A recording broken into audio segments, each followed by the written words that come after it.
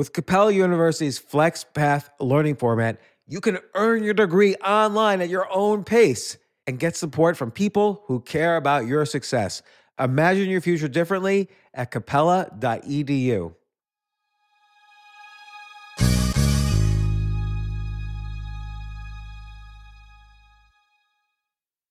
Welcome to the Canva guided meditation for stress at work. Impending deadline? Generate Canva presentations in seconds. So fast. Brainstorm got too big? Summarize with AI in a click. Writer's block? Release with Canva Magic Write. Magical. Stress less and save time at canva.com. Designed for work. This isn't your average business podcast, and he's not your average host. This is the James Altucher Show. Okay, we're going to get to insane stories of Wall Street in a second. But as long as we got Omid and Dan here. And Omid, can you describe what you did on crypto for Citigroup? You just recently left that position. Are you allowed to describe your top secret work for them? Yeah, sure. I was a contractor for Citi Ventures, which is the corporate VC arm of Citi. But other than venture investing, Citi Ventures is also involved with all the different innovation efforts throughout the bank. So I was sort of a at-large crypto expert that I worked with whatever part of the bank, and sometimes clients had an interest on the topic. So this might be dated by the time this episode comes out, but at this moment, the crypto markets are in chaos, and Coinbase, because of bullshit headlines, everybody thinks or suspects might go or has a chance of going bankrupt. Correct me if I'm wrong.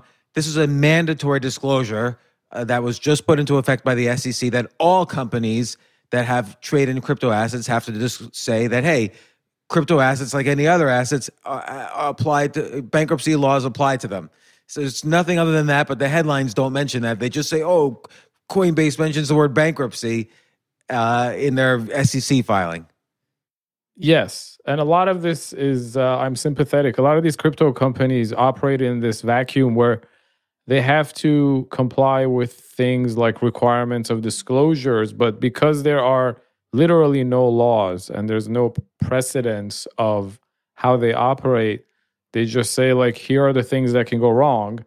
And specifically with this issue, it wasn't that Coinbase can go bankrupt. What freaked people out is that if Coinbase goes bankrupt, they had to say something like, well, you might lose your coins, or Coinbase might lose client coins. Which is also ridiculous. It's as if they're saying Coinbase is like Lehman Brothers in 2008, when in fact, Coinbase is more like Fidelity in any year of Fidelity's existence. They just simply take customers' money and they buy what assets the customers want, and they take fees, and that's how they make revenues. They're not like closeted hedge funds like Lehman Brothers was. James, just real quick, let's hope this isn't your Kramer Bear Stearns moment. Yeah, well, so Kramer famously said that your money is safe if you keep it in Bear Stearns, which it wasn't really. And that was the problem. But here's the thing, like, okay, on the one hand, all the headlines are not telling the truth about what this disclosure is really all about. But the real question I have is, could perception equal reality? Like, could there be a run on Coinbase because so many people are scared about the headlines, and that causes the problem? Seems unlikely, because unlike Bear Stearns, as far as we know, Coinbase is not a levered institution. No, but other than that, I mean, so that's what I mean. They don't speculate in anything. They're not like Lehman Brothers. They're more like Fidelity. So even if there's a run, they just liquidate everybody's accounts and return the money, and that's that. Right, and the specific, this comes, I spoke to friends of mine who spoke directly to Coinbase Legal. The reason why they gave this disclosure is that the way they see it, as far as they're concerned, their client assets are held in the bankruptcy remote fashion. That even if Coinbase does go under, clients will just be able to go be like, well, they had 5 of my Bitcoins, and then you get it back. And they're confident that For people who use Coinbase's separate custody service and cold storage, that would hold up. For people who use Coinbase Exchange, so say if you're a retail user and you send a Bitcoin to Coinbase because you want to sell it, those coins are held in a omnibus, commingled, pooled account. And again, as far as Coinbase is concerned, they're still your coins, even though they're mixed with everybody else's coins. Their concern is, again, because there are no laws or no precedents, if a company like Coinbase goes into bankruptcy, maybe a judge would feel differently, right? Maybe if Coinbase has creditors, they put a claim on the coins and they say those are in bankruptcy remote. I get that. Okay, but which is part two, which is that Coinbase has $6 billion in cash, has been largely profitable until now. This quarter's loss was $490 million, but there's a lot. You have to unpack that number quite a bit to research it. It would be a long time before Coinbase was actually in any trouble. So that aside, right now in the crypto markets, we're getting a lot of liquidations because of margin calls and fear and uncertainties about pegged stable coins and so on. Why should crypto exist? Why doesn't it go to zero and some other things? Eventually the world's going to move to a digital asset economy, but it doesn't have to be now, and it doesn't have to be Bitcoin. I'm being the devil's advocate. Why should you be a believer that that's not what's happening here?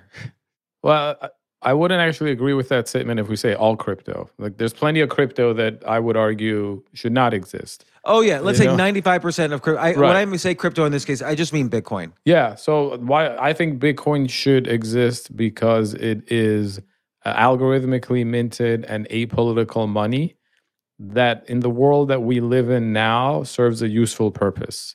It's sort of like the Switzerland of money, that in a time of growing global conflict and polarization and things like what happened with Russia, Ukraine, the fact that individuals, corporations, and governments have a way where they can transact value where another government cannot prevent them is useful. Right. I agree. And the idea that there's this, just like you don't do business with people you don't trust, you don't use currency you don't trust. Like, if I wanted to buy your book and I said, look, Omid, I'll buy your book, but I need to pay you in rubles, you'd probably say no way because you don't trust rubles and the dollar and people trust the dollar. But with the dollar, there's still like a handful of people who are deciding monetary policy, deciding the value of the dollar in your pocket, and you can't fully trust it. Not to mention all the intermediaries for a transaction, all the transaction fees, the potential for fraud and forgery and so on. So all that aside, though, the dollar is more trustworthy than any other currency. And again, I'm playing devil's advocate because I'm bullish, but why can we believe that Bitcoin will not go to zero and they'll just figure this whole crypto thing out later?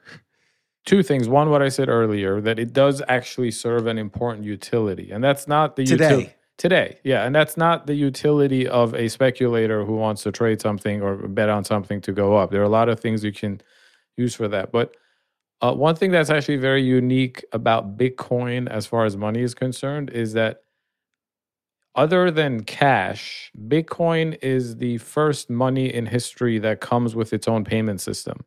It's certainly the first digital money in history that comes with its own payment system. The dollar doesn't have that. If I want to send you dollars, if we were in the same room, I could give you cash. Otherwise, we have to go through a myriad, one of multiple different payment systems that are controlled by a corporation or a government. And, at best, that means that we pay fees that we'd rather not pay. And there are probably delays that we'd rather. But there's upside too, though. Like, I trust Visa. I trust PayPal. I trust the U.S. government on the whole. Now, I admit I'm paying fees and there's privacy issues, but for the average citizen, who cares? Like, and the fees are baked into the prices of everything anyway. So that last point is interesting. I actually feel like a lot of merchants would disagree with you that it's okay. I mean, they trust Visa and whoever too, but if they got 5% gross margins and paying 2% on a credit card swipe, they would rather find someone that they could trust that could be a lot cheaper. But for simple transactions, there's fees on Bitcoin too. Yes. Although with the additional infrastructure being built out, like the Lightning Network, layer 2, that will be insignificant. It'll certainly, on a long enough timeline for small transactions, I'm confident blockchain payments will be, you're paying a couple of basis points, a lot less than what traditional payment intermediaries charge. And to be clear, I'm not saying that like Bitcoin is going to replace the dollar, that people are going to start buying coffee or paying rent with Bitcoin. What I'm saying is with Bitcoin specifically, the fact that there is sort of a global universal backup plan, that in case your existing method of saving and paying doesn't work, which a lot of times the focus is like, oh, if there's censorship, like what happened to the Canadian truckers, or the U.S. confiscated Afghanistan's central bank reserves. But I would point out, because when you make that argument, people say, well, I live in America, I live in Germany. That's not something I worry about. That is a luxury of the first world. And for billions of people on this planet, they really do not have some kind of a trustworthy way to make savings and transactions in the same way that you do with Visa. Well, look at like right now. I mean, we've sent hundreds of millions of dollars of Bitcoin to Ukraine, which we would not have been able to do otherwise. Or look at, in terms of trust, look at Argentina a couple decades ago, just reached into everyone's bank account, took half the money and said, we'll pay you back like in 6 years. Good luck. and that doesn't, we could say right now, oh, that will never happen in the US, but those are famous last words. Right. And I think what's great about the existence of something like a Bitcoin is that it encourages the powers that be to not go to to not turn it up to 11 when it comes to things like financial censorship, because now they'll have to say, oh, if we start doing a lot of things like that, for example, if we start saying, oh, we don't like this protest movement, so we're going to prevent it from using PayPal or have a bank account, which did come out of the Canadian trucker movement. But there's no reason why you could have a right-wing politician that says, oh, I don't think the Black Lives Matter movement should be able to receive funding. Right. And the interesting thing about the Canadian one is he invoked a law that they had recently passed and had never been used, and he invoked it incorrectly, and no one did anything about it. Like he broke the law, and it was very overt. How Trudeau broke the law. Sorry, Dan, that we're going into this. No, that's fine. Yeah, because this is on everyone's mind, all this stuff. But Omid, I want to go even one level deeper, which is Ethereum and other crypto apps and DeFi and so on, because those things obviously are even getting hit more than Bitcoin, and there's a lot of investors. Let's say I have a real world use case for NFTs, and one thing I don't know if I think we've all discussed this, is a basic real world use case might be ticketing. New York Knicks sells me a ticket for $100. I sell it to a scalper for $500. The scalper sells it to someone for $1,000. The New York Knicks only makes money on the transaction to me. But if all tickets were turned into NFT, if there was an NFT ticket master, then the Knicks would make royalties on every secondary transaction. And this is a great real world use case. This is actually being developed. It's no different than some other applications like NFTs for and crypto for medical care and records and real estate deeds and so on. But we all say, oh, this is what Ethereum and NFTs and crypto are good for. But why can't just a centralized secure database do this? Do any of these things? Because you wouldn't have the same trust assurances. So there's a term in crypto that's kind of counterintuitive, but it's this idea of trustlessness, which is that a trustless system is one where you don't trust anyone, but you trust the outcome.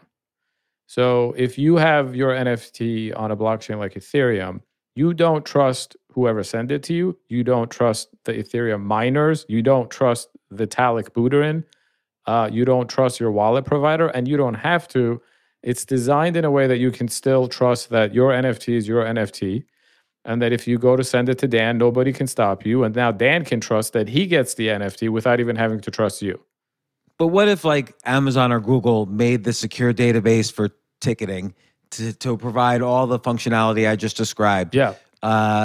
I trust Google and Amazon. I mean, some people don't on the fringes, but in general, I use Google. I don't think they're using my data for anything nefarious. So I use Gmail. I don't think they're reading my emails every day. So what's the issue? Why do I really need NFTs and Ethereum for this? One, not everybody would agree with you. And by the way, isn't the point of Gmail for them to read your emails? Like, why? I think they're reading mine every day. It's true. I do get a high degree of erectile dysfunction ads whenever I send emails to my wife. But did you get like a tracking history, like a map history every month or something? Oh yeah, I did get. I don't know if it was some beta program or whatever, but for a while, on the first of every month, I was getting an email from Google. I don't get it anymore. I was getting an email from Google that said, "Oh, James, we thought you might like to see where you've been this month." And every day, it was me. They would show my path.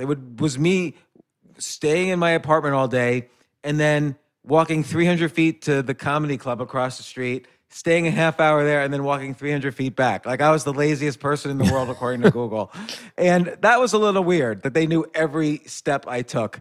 But I didn't mind that much. It was just unusual. So, but that aside, I do trust Google to keep track of tickets. But Google's a great example because I use them in my book to talk about how, like, one of the core concepts in it is what I call the curse of history, which is the more you trust someone or something, the more likely they become to take advantage of it.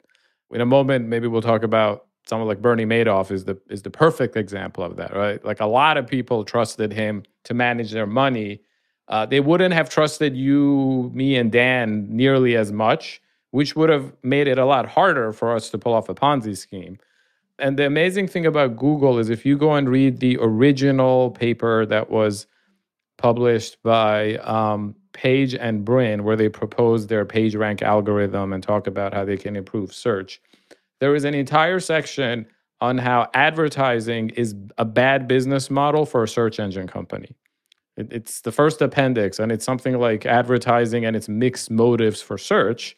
And they even cite an example that they say, oh, today if you go and search Google for a cell phone, what you get is the first thing that comes up is something about people talking on their cell phones and driving being dangerous and could lead to accidents. If advertising were the business model, then what you would probably get is an ad for a cell phone, and that would diminish the quality of the search. The irony of that is that today Google is the world's biggest advertising company, and if you search for smartphone, probably the first thing that comes up is an ad for the Pixel phones that they sell. So it's a perfect example of like all these people trusted Google, and now I think there's a reason why their motto is no longer "Don't be evil," because a lot of people would say, well, that's richly ironic considering they exist to monetize people's information. Yeah, no, their motto now is "Do the right thing," right? Or something like that. I don't even know, but the funny thing about, like, if you trust Google with something like your NFT, and your NFT becomes increasingly valuable, or your portfolio of NFTs, because the world you describe comes true, right? Tickets are NFTs, and or tickets track secondary sales and provide royalties. So, and they're guaranteed to give me access to the stadium, because when you buy a ticket from a scalper, you might not be guaranteed to have access. They might not be real tickets. They could be forged. Right. But if you're using a secure database in the center somehow that does all the same functionality, why wouldn't I just use that? Why do I really need this extra layer of Ethereum and whatever? So what happens if it's a ticket for an event for some kind of a speaker or comedian that Google doesn't approve of? Right. Well, presumably right now. Well, okay, you're right, because YouTube has certainly banned people, right? So if take someone that they've banned, I don't want to name any names specifically. They could ban anybody, and maybe that person is blocked off from, selling tickets to their events, is what you're saying. Whereas the NFT Ticketmaster can't do that, and it's already happening in today's world.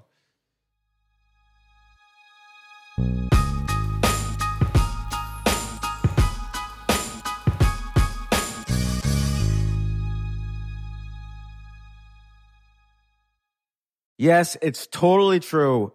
Airbnb has changed my life. If anything, they have made my life so much better. Like, I used to live in Airbnbs. I lived in over 100 or 200 different Airbnbs over a 3-year period, and I loved it. I became a really good guest of Airbnbs, and I got to know lots of hosts. So when I initially owned a house, of course, the first thing I thought was, I'm going to turn my house into an Airbnb because I travel a lot. So why leave my house unused when I can make a side income by letting others Airbnb my house or come to stay in my house as guests? And having my own Airbnb or being a host for Airbnb has allowed me to do just that. And I've met other hosts. I've actually spoken at Airbnb's host conference. I think it was in 2017.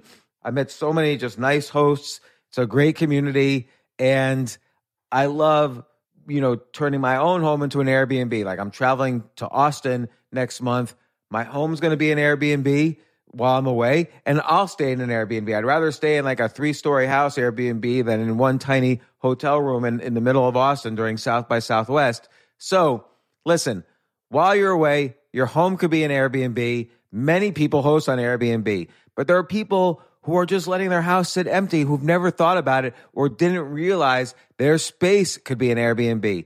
Hosting can easily fit into your lifestyle and is a great way to earn some extra money. So if you have a home, but you're not always at home, then you have an Airbnb. Your home might be worth more than you think. Find out how much at airbnb.com/host.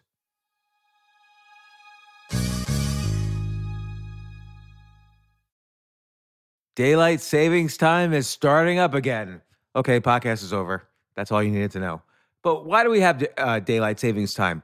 Answer: to give us more daylight from March through November. By setting your clocks forward, it may feel like there are more hours in the day when we initially start daylight savings. But if you're hiring, it doesn't necessarily help you find qualified candidates for your roles any sooner. There's only one way to do that: ZipRecruiter. And right now you can try it for free at ZipRecruiter.com/James.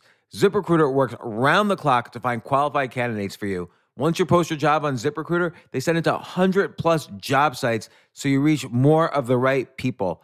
This is such a brilliant idea for a business, and ZipRecruiter did it. So ZipRecruiter's smart technology also quickly scans thousands of resumes to identify people whose skills and experience match your job.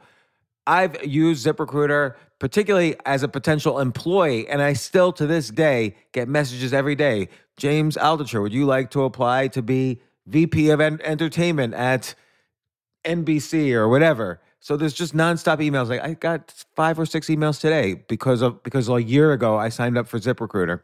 So spring forward with a new hiring partner, ZipRecruiter, and find top talent sooner. See why 4 out of 5 employers who post on ZipRecruiter get a quality candidate within the first day. Just go to this exclusive web address to try ZipRecruiter for free. ZipRecruiter.com/James. Once again, that's ZipRecruiter.com/James. ZipRecruiter, the smartest way to hire.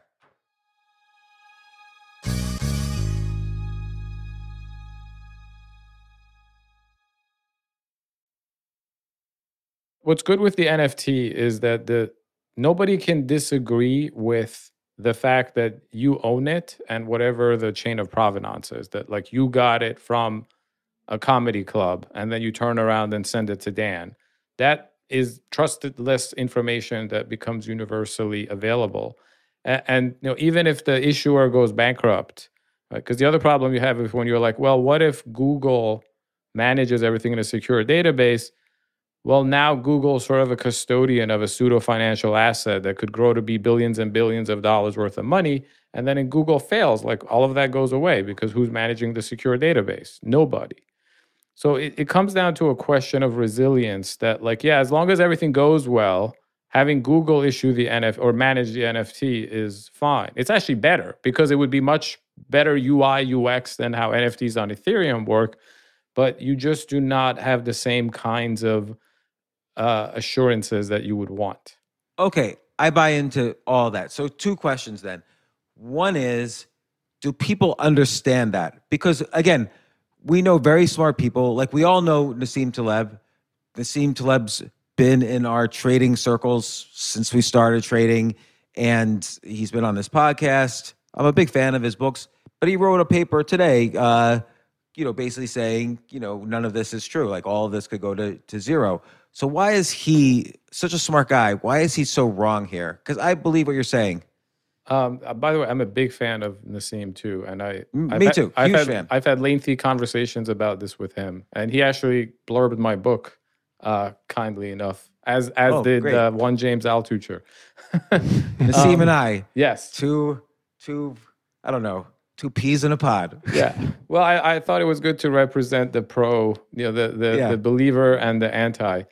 And I think actually Nassim makes certain good points about crypto, but part of appreciating all of this is you have to be able to take all of these different variables and factors and see them come together into one elegant solution.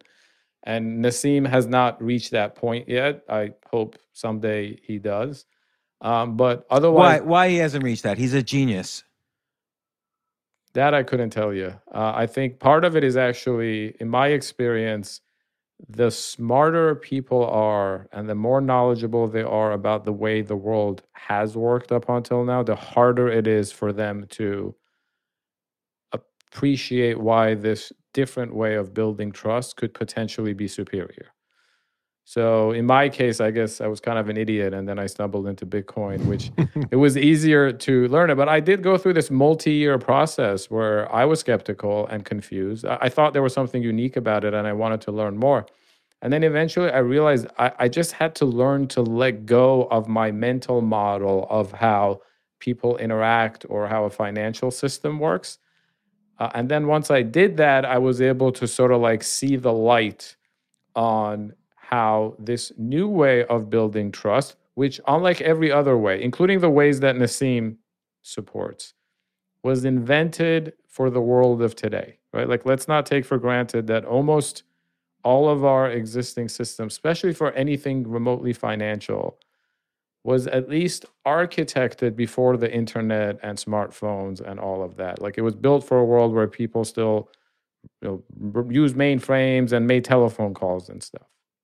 So assuming what you're saying is a truth about, Bitcoin, Ethereum, crypto in general, is there enough momentum behind this truth that it sticks around? Even though, let's say, some small percentage of the world now is using anything crypto related, is there enough momentum to keep it going, or will people fall back into the dark ages pre-crypto and try to do this with secure databases and PayPal and Venmo instead of Bitcoin? And, because we're just at the beginning of adoption. Honestly, we're at the internet in 2001, where it's been around, the web had been around 10 years, but people still thought it was a fad and no one had put in their credit card numbers into e-commerce sites yet.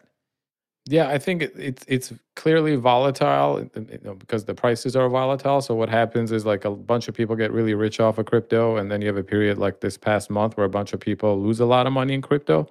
But the direction of travel is in building momentum. And a good example of that are the NFTs that you mentioned for things like art and collectibles. That's a brand new asset class that never existed before. But is that a worthwhile asset class? Like, I don't care about that stuff. And I know some people do, but even that market's starting to slow down. Yeah, and there too, I wouldn't be surprised if, maybe not even 95, maybe 99% of all these NFTs end up worthless. But it was interesting to me how I've met a lot of people in the past year who had no interest in Bitcoin or blockchain or DeFi or stable coins, but there was something about the idea of digital collectibles that resonated with them. So they went through the trouble of setting up a wallet and going to one of these platforms like OpenSea and buying an image or a video or a song or something. By the way, the other thing you mentioned about the adoptance of crypto is the UI. So clearly the UI of a bank is better than the UI of SushiSwap or some DeFi exchange. Depends on the bank, but let's go with this. Yeah. But I do think that gets solved. It reminds me of Unix. So Unix is a very academic, almost obscure outside of academia and techies operating system. And so Linux was created to make it a little more usable, but even that wasn't usable. But then suddenly you had companies like Red Hat and VA Linux, which constructed solutions that made the UI 1,000 times better. And now every company uses Linux. You're using it right now, even if you don't realize it. One of the devices on your desktop is Linux based, at least, if not all of them. And so, so I think the same thing will happen. Like, people will start making a bunch of tools to make access to. It's hard for me to. Dan here on the call, he buys all my crypto for me. It's hard for me to figure out like wallets and exchanges. And we just buy what Omid tells us to buy. Exactly. So it's hard to figure out like all the complexity on these things because the UI is so awful. But I kind of assume things will get better. And the final thing I want to state is a network is, there's Metcalfe's law, where a network is the value of a network is an exponential factor on top of the number of users. So the more users of crypto there are, the more valuable crypto is and the more likely it is to stay. But in a period like this, where the number of people fleeing crypto just because of out of fear right now is declining, that also makes the decline in value exponential. Could that death spiral down? It could. And for specific projects and protocols, that could very well mean the end of them. I would guess like Bitcoin and Ethereum have passed the point where they're at that level of existential risk. Yeah. But actually, can I ask you a question, James, since you have a computer science background and you brought up Linux? Do I understand correctly that most of the internet's core infrastructure runs on Unix or Linux? Absolutely. And that's free open source software that anybody can use, nobody owns, and is managed by a nonprofit foundation. Is that right? That's correct for Linux. Yeah. Okay. So why doesn't the internet just run on Microsoft or Google instead? All right. That's a good point. I guess because, well, first off, the internet was not popular until Tim Berners-Lee made the first web browser and web server, and that was built on top of Unix and Linux. So that could answer your question right there. But even so, at the same time, there was already AOL and CompuServe providing kind of online services, and those never had as big acceptance as the web. I would argue, though, the web and the web browser wasn't even necessarily, the original web browser wasn't necessarily a better interface than AOL's interface. So yeah, you make a point that perhaps people wanted something that was more democratic, more populist. And so the thing is, economic policy is democratic in a crypto environment, in a Bitcoin environment, as opposed to economic policy in the U.S. now. 99.999% of us have no say in economic policy, whereas in a Bitcoin environment, either everyone does or nobody does. Yeah, and even simpler than that. The reason why I was asking that question is like, I think of everything from a resilience point of view. And if a third of the internet ran on some closed source Microsoft software, then the internet wouldn't be resilient for a couple of reasons. One, at any point in time, Microsoft could say, hey, this is really popular. We're going to start charging for it. It was free up until now, but it's going to be like however they would charge for it. Two, because it's closed source, only people at Microsoft know how it works, which means that if there are certain flaws in it, you don't have necessarily the best and brightest looking out for it, which means that someday something catastrophic could happen. This goes back to the point about like, why do you want core infrastructure like Ethereum? It's totally transparent and it's totally open source and nobody owns it. So one, you have like 1 million people looking at it, right? You have all the world's best and brightest can go in there and opine on like, oh, I think the software, the code, the algorithm, whatever is vulnerable. And this happens. And then it gets patched up. And then the other thing is like Ethereum itself is not one day going to be like, oh, you guys really like what we're doing with NFT, so we're going to charge $1,000 per transaction. Because it's decentralized, these existential threats are significantly diminished. Yeah, that's a good point, because let's just take the Google example. When Google's algorithm changes, it significantly hurts thousands or even millions of businesses while benefiting thousands of millions of others. And it's unpredictable and it's not transparent. So there's no way to prepare for it. it.